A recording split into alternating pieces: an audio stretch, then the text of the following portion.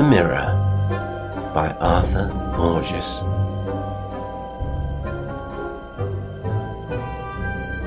A magnificent old house, the agent said expansively.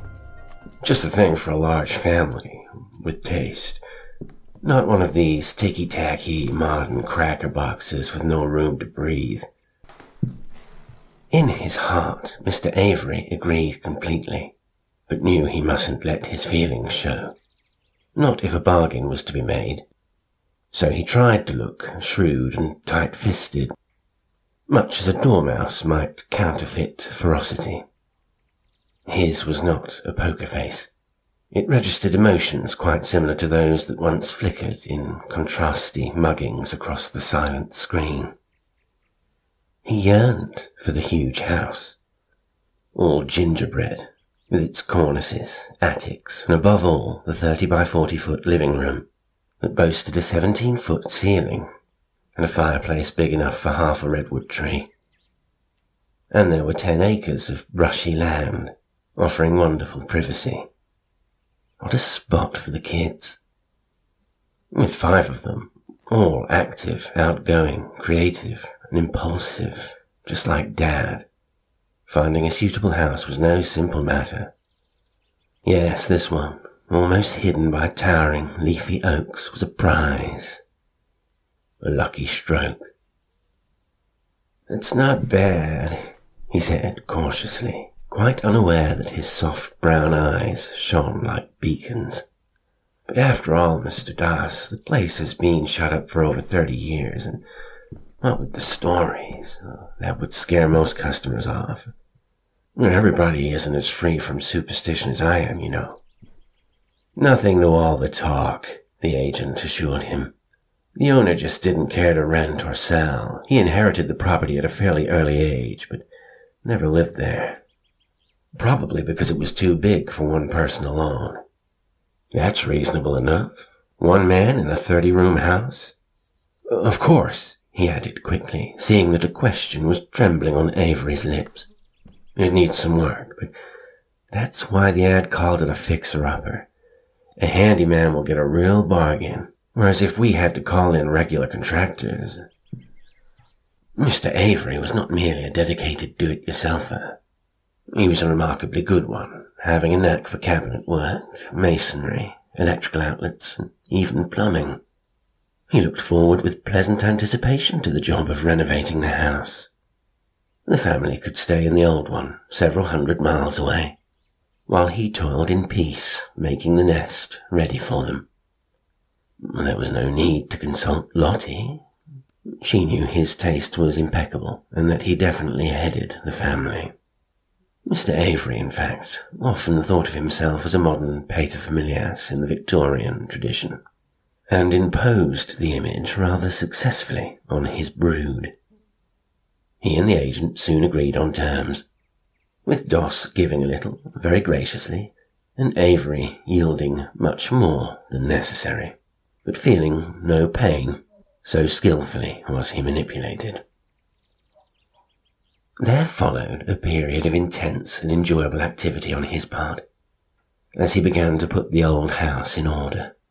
There were rotten boards and panels to be replaced, stairs that quivered at even a light tread, wallpaper to be hung, gallons of paint needed inside and out, and furniture, including suitable antiques, to be bought. Finally, there was the interesting puzzle of the mirror. This enormous installation was let into the wall above the fireplace, also a giant, intricately carved and decorated. For some reason, the glass had been covered with many brushstrokes of heavy black enamel. After 30 years of drying, the stuff refused to soften even under the most potent chemicals, and Avery was reduced to a kind of slow, tiresome scraping and chipping that made his wrists ache. He mentioned the mirror to the only man in town who remembered anything about the house, but learned little that was new. Instead, the fellow rehashed the story of the murders. "Nasty business," the old man said, delighted obviously to have a fresh victim. Carlton had a big family, 8 kids, but one was out that night. Anyhow, Carlton went nuts. He killed all of them, and then jumped out an upper window to the flagstones, and he died too.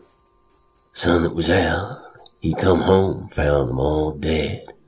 One's inside all chopped or torn to bits, they say. So horrible, the coroner never did talk about it in court. Boy sealed up the house right after. Don't think it was his idea. Just a kid. Old Rack, the coroner, he must have told him to. Well, pretty mysterious. Some think Carlton didn't do it.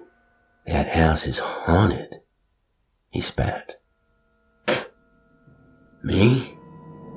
I wouldn't live there for a million. Did the coroner have the mirror painted over too? Dunno about that. Didn't know 'twas done. Painted over, you say? Now, I did hear once that some of the kids claimed they saw things in it. I've got it pretty well cleaned, Avery said, dryly. And it's just a mirror. In fact, my family will love it. I've always wanted one that big over the fireplace. Might even make up some good stories about it. He winked. Stolen, basically, from Lewis Carroll. The old man looked at him blankly, and Avery coughed. Maybe the guy would recognize a name like Herzog, or the spy who came in from the cold, but he wouldn't bet on that either. Probably the sports page was his limit. As Avery expected, his family was enthusiastic about the house. Even children brought up to be more worldly and cynical would have enjoyed exploring such a pile, with its many fascinating nooks, storerooms, attics, cupboards, and crawl spaces. Since they ranged in age from 5 to 13, the Avery kids were fully able to make the most of the place. They walked, ran, jumped, and climbed until they knew every inch of the house. There was only one disappointment. The mirror was still a mess. The lowest layers of paint were particularly resistant. They seemed to have been brushed on to form a grating with regular horizontal and vertical strokes. In time, of course, Avery would get the glass clear, but for the present there were more urgent matters requiring his attention. The well, in particular, was acting up in spite of the new electric pump Avery installed. Perhaps the casing had a leak. And water was certainly more important than the mirror. But the time did come, finally, when he could give the glass his full attention. And by using a heavier blade plus a steaming device, Avery removed the last of the black enamel. Although the mirror was obviously quite old, it gave a clear, undistorted reflection. With his family grouped around a blazing fire, Avery talked, with verve and imagination, about the looking-glass world to be seen, in part, over the mantel. To one side was an archway identical to their own, but they could see only part way into its shadowy depths. Mr. Avery's fancies, which owed so much to Carol, found an intent audience. Even his wife listened. The eldest boy, Larry, more science-minded at 13, showed less interest, until his father, with shrewd premeditation, raised the question, why are left and right interchanged, but not up and down? That puzzle kept Larry occupied for the rest of the tale. Janie, who was 8, had a complaint. The looking-glass room is just like ours, she pouted. Not really, her father said. See the picture on the wall. In our room, the man's on the left. In there, he's on the right. Besides, he added quickly, aware that the distinction didn't impress her markedly. How could it at her age? We don't know what's in the rest of the house. Through the archway and in all the other rooms, they may be altogether different. And the ones who live there stay out of this room which we can see. He was too perceptive and intelligent to invent any unpleasant tenants. The worst was a fat, elfish creature named Nolfo, who robbed the refrigerator in the kitchen and could never be seen from this location. Once, during the story, Avery pretended to glimpse Nolfo peering through the arch, and Bill verified it, adding rather uneasily that the elf was small and hairy. But Bill was only 5 and not held to be a competent witness by his siblings. It was a charming tableau for a paterfamilias. The 5 children, all look-alikes in their dark hair and big brown eyes, but with different temperaments. Janie and Marcia were impish and apt to be challenging, while the 3 boys were more physical, taking Avery's logic as dependable even when the girls intuitively doubted. And Lottie, she belonged in the picture too, he felt. Almost a Victorian wife, meek, biddable, sweet, and yet no lightweight mentally. She knew many classics and played the piano like a concert artist. If only she didn't like Poulenc and some even more wild moderns so much. That didn't fit. Yes, he was a lucky fellow to have such a family.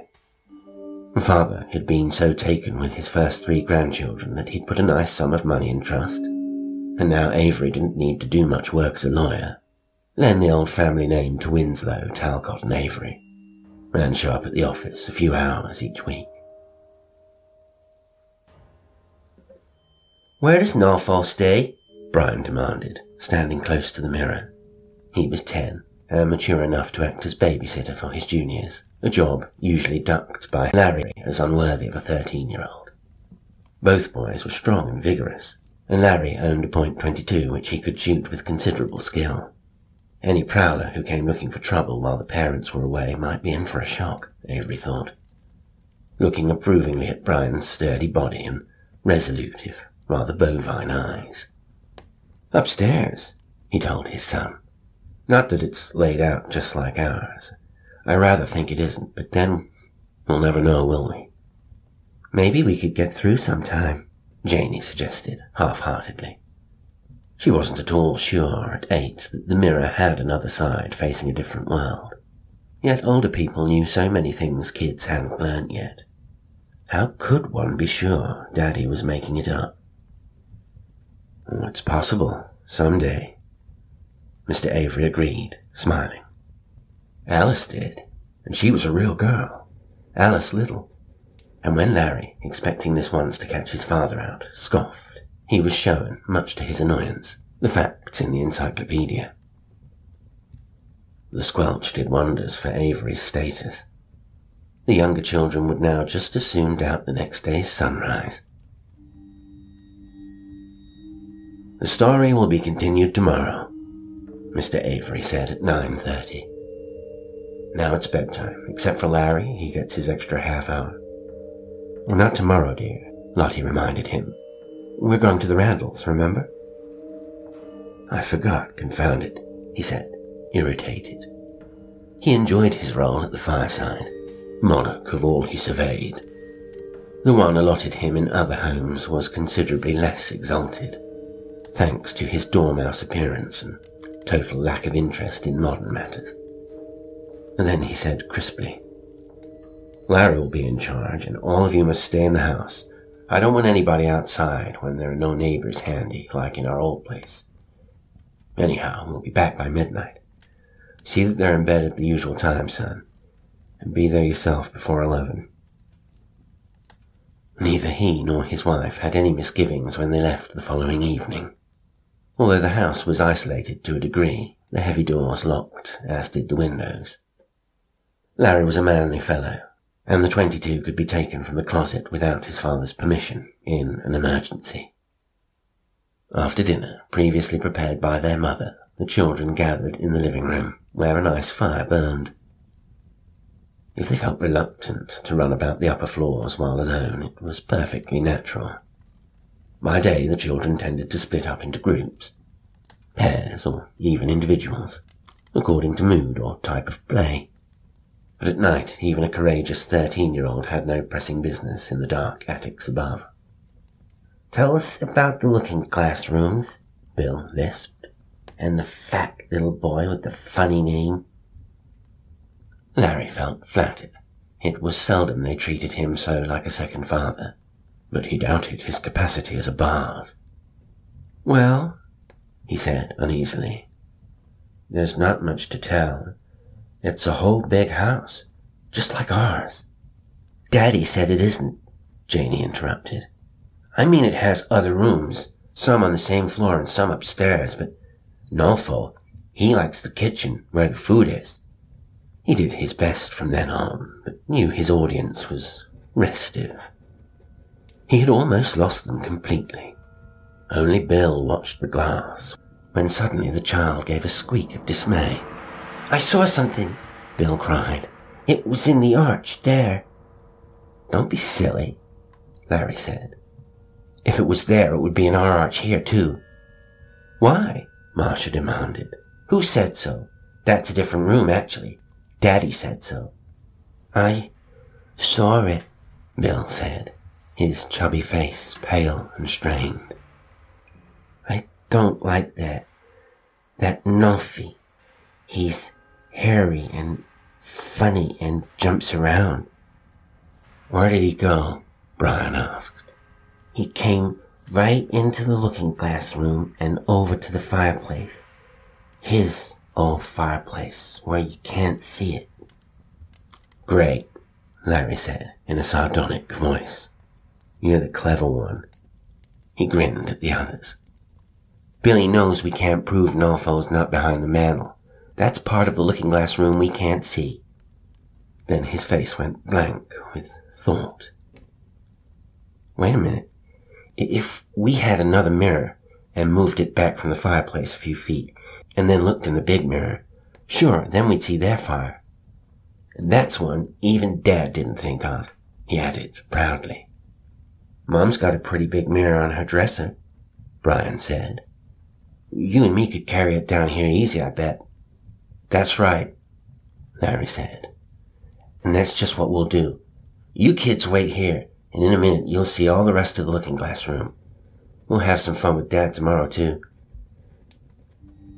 He and Brian raced up the stairs, too excited to have any fear of the dark landing, and soon returned, carrying the dresser mirror, lifted from its gimbals by 4 strong, eager hands. They maneuvered it to the center of the room, while the other children darted in and out to keep tabs on the reflection. Finally, Larry found a spot where, on peering into the bigger one, they could see in the smaller one's reflection the fireplace of the looking glass room. Marcia saw it first, and whimpered. Bill began to scream, and Larry just froze, his eyes pits of horror. The thing crouching there may have felt the children's collective gaze, for it rose to its full height of some 3 feet to glare at them. It had teeth and talons and great blank eyes, pitiless as the sun. Dark matted hair covered its body, which rippled continually with a terrible vitality like that of a centipede. Then it was on the mantel, first on the looking-glass side, and almost immediately on theirs.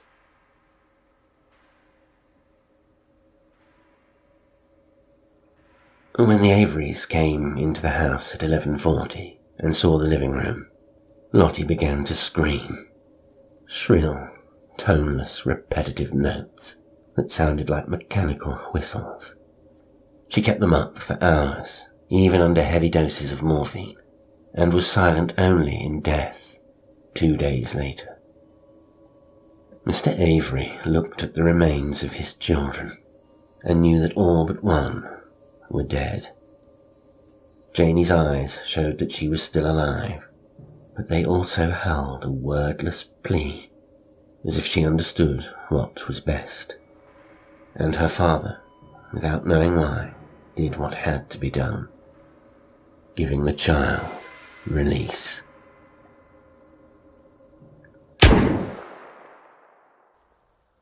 Only then did he begin to whimper in a high, quavering voice, nothing like his normal rich baritone.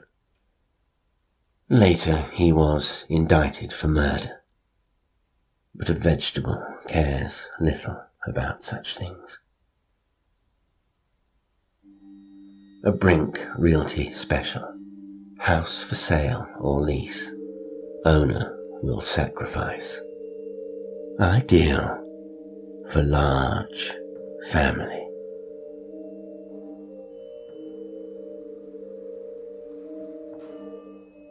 Today's story was The Mirror by Arthur Porges. It was read by Jasper Lestrange.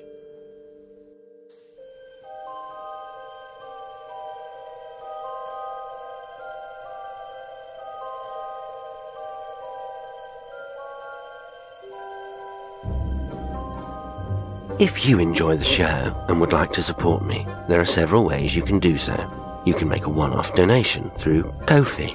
You can join as a YouTube channel member or become a patron on Patreon and make a monthly contribution, gaining access to exclusive content. Liking, commenting, sharing and subscribing all help the channel grow. Thank you for listening, and until next time, sweet dreams.